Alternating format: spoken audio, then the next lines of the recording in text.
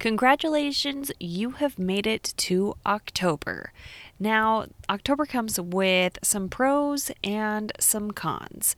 So, the first thing is you are into the school year. You've probably have your routines moving forward and going, and you're starting to get into the daily grind. And that also comes with the bad things. You're starting to see kind of what's working and what's not working, and that excitement of the first of the school year is wearing off. If you are currently struggling and are overwhelmed by figuring out how to plan for the multiple preps that you have each day and how to actually get things done during the school day, I want you to download my free 5 steps to getting things done during the school day guide. And it walks you through what you can be doing each day and throughout the week to actually be able to leave when school is over and still get stuff done. You can download it at kristenmasick.com/get things done, and I'll also have a link in the show notes. Maintaining or increasing enrollment, staying on top of ever-changing content, incorporating best teaching practices. These are just some of the challenges that we face as CTE teachers. Welcome to the On Your Prep podcast. My mission is to empower every career and technical educator to love going to work each day because they are teaching what they are passionate about, in addition to applying great teaching principles. The main takeaway that I hope that you get from this episode is to give yourself permission to reevaluate and make adjustments to your planning that you may have done this summer or even at the beginning of the term, and give yourself the grace and the time to make those adjustments and know that everything is going to be okay. I want to be real with you because I think that this year is harder than last year in a lot of different ways. I think last year we were given as educators kind of like almost an out, or people were really supportive of us because they were knowing all of this that was going on with the pandemic, and they were just so grateful for the school year to kind of start up again, even though it looked very different across the entire world. But people were just so grateful for us to continue to educate their children and their students.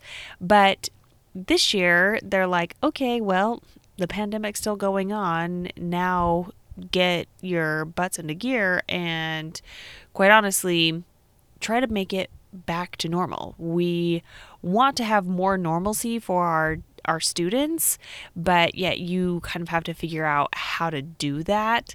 And we're not as empathetic as we were last year. There's also a lot of sayings going around talking about how our students, if they are in second grade or first grade or kindergarten, they've never had a normal school year.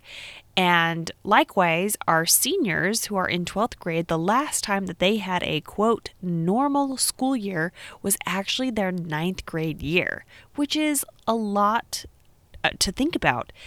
But on the flip side, I recently over this weekend saw a post from another educator, and she had pointed out that we as educators haven't had a normal school year for the past 3 years.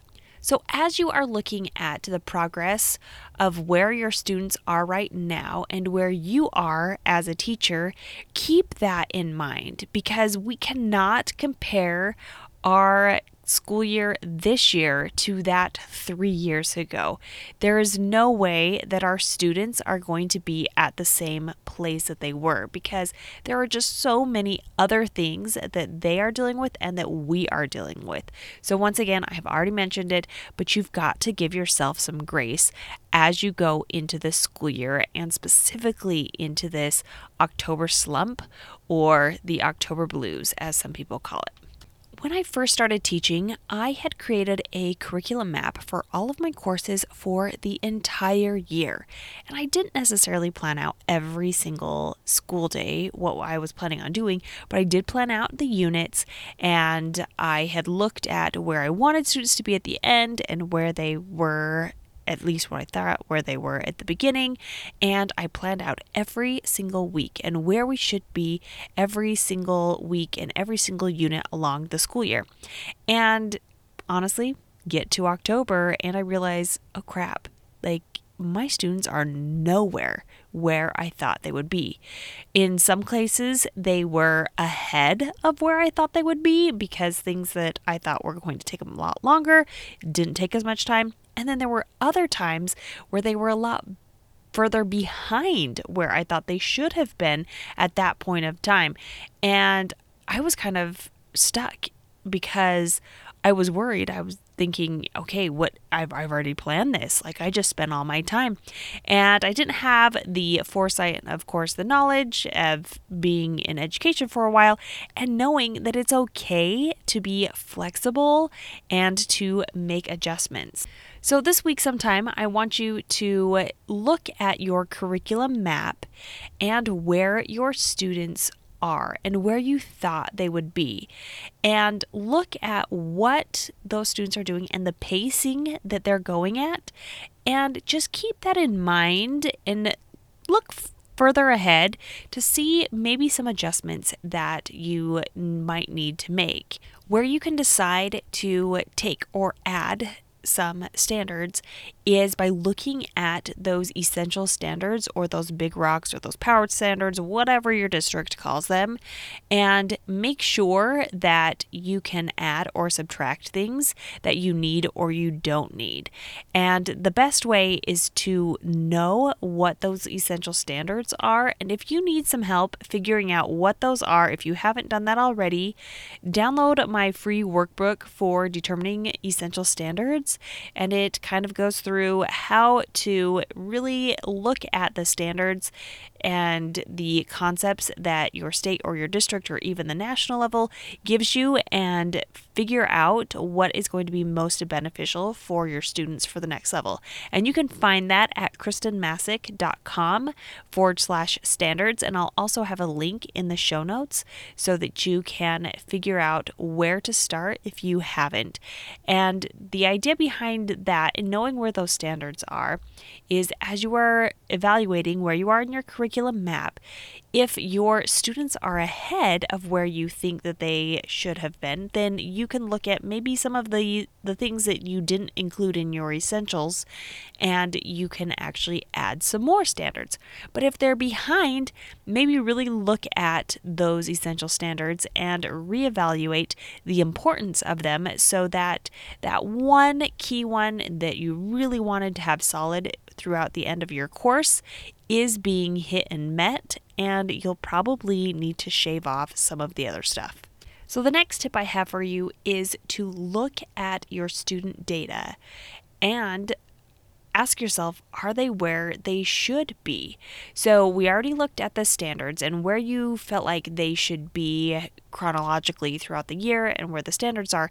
And now you need to look at how are the students meeting the proficiency levels of those standards, and what kind of things, what adjustments do you need to make in order to help those students meet the proficient or the level that you wanted them to meet by the time you moved on from one essential standard to the next? And this does take some deep reflection, and you do want to realize that your class periods might be different, and unfortunately they probably are. When I was starting teaching, I really wanted to have every single one of my class periods on the exact same schedule because it really does make things a lot easier. But push comes to shove, and it's like one class just gets it and another class just has some rough times. And it could even be the scheduling. Like, I don't know about you, but that class period right after lunch and even the one after that were typically more difficult to teach and have students meet those levels than the class period right before lunch. So make sure that you are using data so that you can actually know where your students are, because that also determines how fast and how much you are going to be moving through your curriculum map and how much you need to do some reteaching. So the last question that I want you to ask yourself are, what changes do you need to make to ensure that your students get to where they need to be by the end of your course? Now, the answers to these questions are going to vary a lot. And once again, it could be from class period to class period. But does your teaching style need to change at all? Do you need to have a different way of presenting your information? Are there some systems or routines that are kind of getting in the way that could be improved to allow students to get where they need to be? Do they need more practice? Do they need less practice? And remember to be mindful in this October, because this is a time where you could get discouraged, but you do want to reflect now that you are far enough in the school year to know kind of how things are going, that you can make some changes. You can alter things, what's working, what's not working, and you do not have to keep things that are not working, even if you put it in your disclosure document or your syllabus. So give yourself that permission to make the changes, especially for the things that aren't working. It doesn't make any sense for you to continue down a path just because you either had it in your curriculum map and you don't want to change the pacing because you're worried that, I don't know, like some sort of like curriculum guru is going to come down and tell you you're doing it wrong. There is no wrong way to do it. And especially in these pandemic years, we really don't know what we're doing. We are trying to figure out how to best serve our students, how to close those gaps, how to still ensure that they are learning the skills that they need to as they progress through our classes and our programs. So I feel like I went off on a little rant in that last section, but I really want to get to the point of this podcast episode. And I really hope that this is something that has empowered you and given you some ideas to reflect on this in this time where it is so easy to get discouraged because of where our students are or where they are not. And I want to give you and allow you to have that permission to reevaluate and make adjustments to the planning that you have done and that you've previously done. And I really hope that you are able to give yourself some sort of mental break after you ask yourself these questions, then kind of remove yourself from the situation, because it's not about you. I don't want you to be hard on yourself, because you are doing the best that you can. This is hard work on a normal year. Nevertheless, on a pandemic year and the second pandemic year. So give yourself that grace and reevaluate, look at where you are, and hopefully you will come out stronger on this October slump. I've got some great things planned in the future for this podcast and also on my Instagram feed. That's where I hang out the most. So if you are not there already, find me on Instagram at Kristen Massick, KHRISTENMASSIC. Until next week.